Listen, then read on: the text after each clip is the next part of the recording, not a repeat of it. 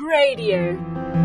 Hi, I'm Bernard Tatunji, and you are listening to Proposal to Marriage, my 7-month story from engagement on the 29th of May to the day I will marry Jane on the 29th of December. You can also join me on this journey to the altar at proposaltomarriage.com.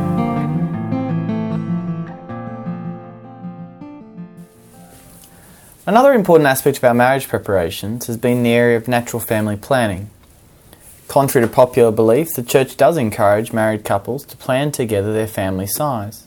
But there is a vast difference between the Church's vision of family planning and that of the secular society.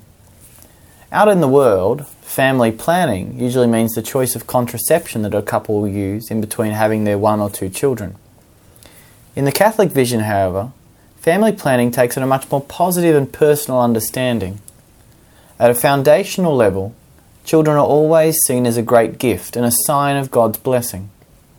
All through the Old Testament, the blessings of the Lord were always seen in the children bestowed upon a couple, and it is wise for us to recall that.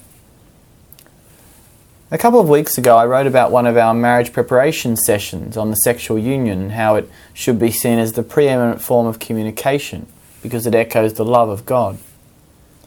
If this ideal is carried through, then it can be seen why contraception is so harmful to marriage. Contraception says, "I give you all of me, but I withhold my fertility.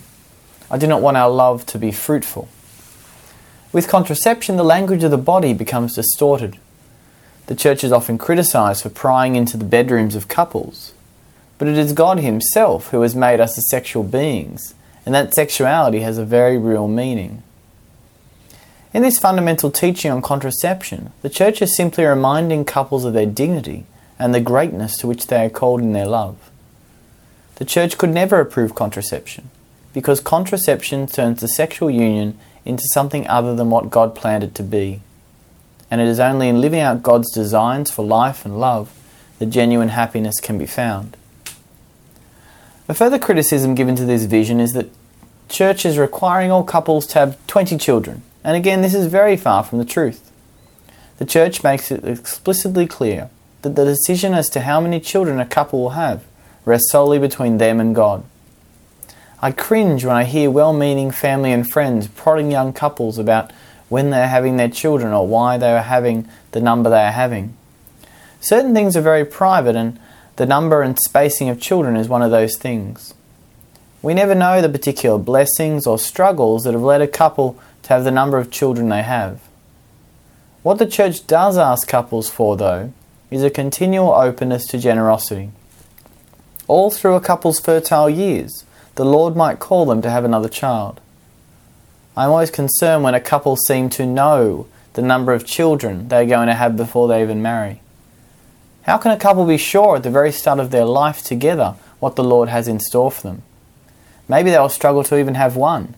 Perhaps the Lord will give them the means and generosity to have 12. Knowing that contraception is not even an option, it was important for Jane and I to understand how fertility works.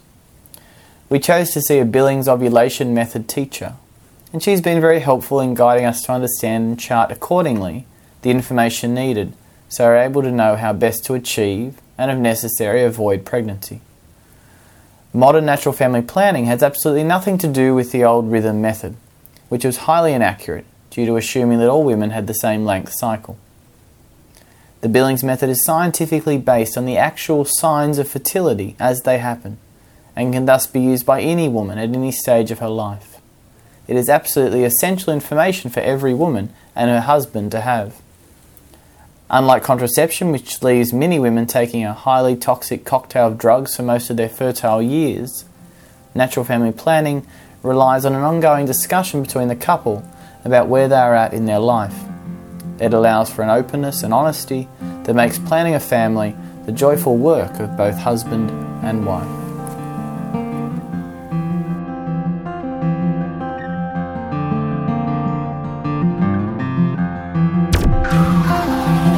Radio.org.au